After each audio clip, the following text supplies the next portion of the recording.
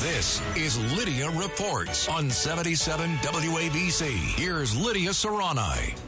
We are now learning more about the man police say may have committed that horrific crime of shooting another random man in the chest on the subway just before noon on Sunday.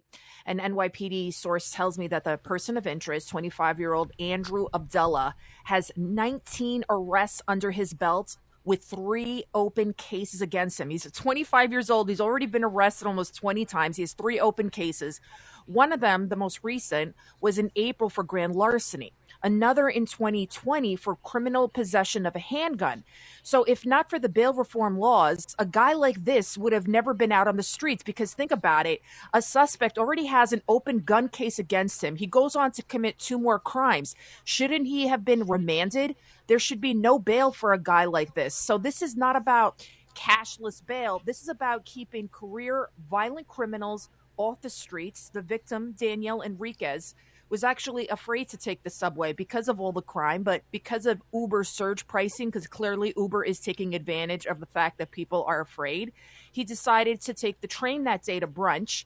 And he worked for Goldman Sachs. He was 48 years old. He was beloved by everyone around him. The guy just walked right up to him and without saying a word, fired a single shot right into his chest. The victim's sister is obviously heartbroken. She feels like her brother has just become another statistic. She's begging Mayor Adams to do his job. Take a listen to hear what she said to NBC's 4's Mark Santilla. When he finally stopped and shot my brother, everybody left. New York used to be, if something happened, they would take care of you. They would come and help you. There were no Samaritans. People were scared because they could be next. How do you fathom something like this happening to a regular person? And I don't want my brother to be a statistic. I don't want him to be a number. That's what I keep telling my family. My God, I could actually cry. Yeah, of course. I really could. This is just, terrible. This is awful. I mean, it's just disgusting. And here's Eric Adams. And here's Eric Adams yesterday yelling and screaming, "Thank God I'm the mayor." Oh, really? Yeah. This lady called you out, Eric Adams. She called you out because her brother is dead today. And what have you done for her that you're yelling and screaming yesterday? Thank God I'm the mayor. Thank God according to who? And let me just tell you, to make it personal, same situation, I would take Gabriel to the ferry to take him home via the subway. And now my wife will allow it. Now we have to take a car to the ferry, which is very, very, very expensive. So on top of it, it becomes, inconvenient because there's no way to drive in this city. It takes an hour. It would have been a 15-minute subway ride. And it becomes very, very expensive because she's scared, he's scared. So everyday New Yorkers are experiencing this fear, which let me remind both of you, Bernie and Lydia, that Eric Adams once said not that long ago that the fear of the subway system is perception, not reality. Mm-hmm. Yeah. And then he tried to walk that back or whatever, but the reality is there. It's not safe. It's I don't even know what to say. Like, it's hard. This is preventable. That's what's the tragedy. This isn't just this could have been prevented. This guy was arrested on April 24th for grand larceny. And he already had 2 cases against him. One of them was doing drugs. The other was criminal possession of a handgun in 2020. Remember Plaxico Burress? The guy didn't even have a career, a history or anything. And he had a promising NFL career. He had to go, as soon as he was caught with that illegal gun in the club, he had to spend 2 years behind bars. We need to bring those kind of laws back. We need to bring back stop and frisk. I look at all the comments a lot of times on social media posts, and I always look not just at like conservative posts. I look at even the left leaning. I look at NBC, you name it, ABC 7 and everything, and every single person there is saying bring back stop and frisk. What about broken windows? Nobody's saying get rid of the cops. Nobody's talking the rhetoric that we're hearing from people like AOC and Andrea Stewart Cousins and Carl Hastie. Regular, even left-leaning New Yorkers, Democrats, they are sick and tired. They want these career criminals off the streets, get locked up, and call it a day. And by the way, to your point about Plaxico Burress, he did not only have a gun in the club. First of all, Plaxico had an amazing career. He was a great, great player with the Pittsburgh Steelers, came to the football Giants, won a Super Bowl beating an undefeated New England Patriot football team. So he was a mega superstar. Not only did he have a gun in the club, he shot himself in the leg with his leg. own gun. The leg. That's right. And the quote was from New York Football Giant fans, because he was out after that, he was our best wide receiver. Plaxico Burress just shot himself in the leg, but he shot every Giant fan in the heart. Yeah, I mean, and look at that. Wow. And why this guy? He got busted. So if they had put him in jail or kept him behind bars, at least after he committed 2 more crimes after illegal gun possession, this guy, Daniel Enriquez, would be alive today. So this is a perfect example once again. And also that 11-year-old girl that was shot in the stomach, they caught a 15-year-old.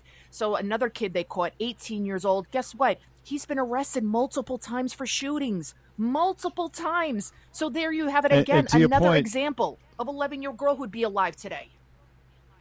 To your point about bring back stop and frisk, of course, the argument is that it's racist because you single out, the person you profile is what you do. You profile young black males who, they're rolling around and you don't know, so cops say they're more likely to have the guns on them. And they're right. Statistically, they are right. So you stop them, you take a chance, and you see if they have a gun on them. Now, a lot of young black males do not have guns. They're going to school. They're doing the right thing. They're going to work.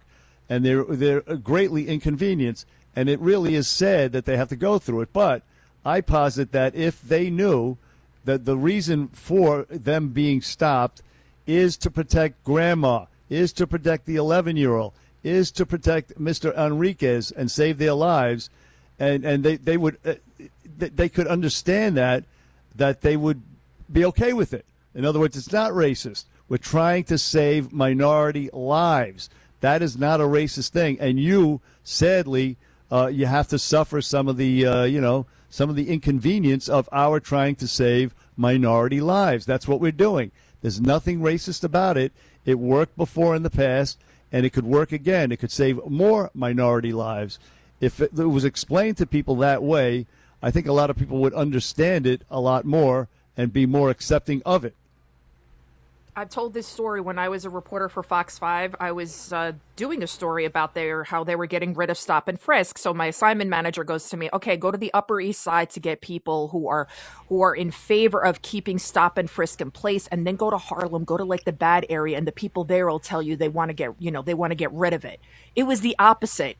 The more minority the neighborhood, the moms, everybody out there, because the majority of people there in those lower income areas, they want stop and frisk. They want to be safe. They don't want their children to be killed walking down the street or playing on the playground. So it was the opposite. The Upper East Side, you had the people saying, oh, yes, please get rid of stop and frisk. This is targeting minorities. But meanwhile, you went to the other communities where they're actually affected. They were like, no, we need it. Just like when you go on the plane. I don't like to be patted down or felt up or take off my shoes and get naked, but we have to do it because of this freaking terrorist that happened. What, you're getting naked now in the airport? Hey, now. Hey. You understand it. You understand it, and you accept I understand it. Because, it's an inconvenience, but if it saves at least one life and if it stops just one terrorist, it's worth it. Somebody makes I'll get naked. I don't care. No, that's a bit more of an inconvenience. If they're making you get naked in the airport, that's a bit much. But I got your point. Well, depends on what you're into. No, you're right. That's the Mile High Club before you take off. Lydia, thank you. That's a great job. You're right. It's a 5 o'clock Cats at Night. We'll have Professor Dershowitz. We're going to talk about all the news that matters, and you're going to hear details you won't hear anywhere else. We say it's truth, justice, and the American way, and that's what this whole station is about, not just Cats at Night. 5 o'clock, John Katzmatidis. I have the honor of sitting alongside him. It's a great show. Tune in. Lidia Reports on the Bernie and Sid Show. Thank you. Dr. Mark Siegel, he's coming up. Ohio, ready for some quick mental health facts? Let's go. Nearly 2 million Ohioans live with a mental health condition. In the U.S., more than 50% of people will be diagnosed with a mental illness in their lifetime. Depression is a leading cause of disability worldwide. So why are some of us still stigmatizing people living with a mental health condition when we know all of this? Let's listen to the facts and beat the stigma. Ohio, challenge what you know about mental health at beatthestigma.org.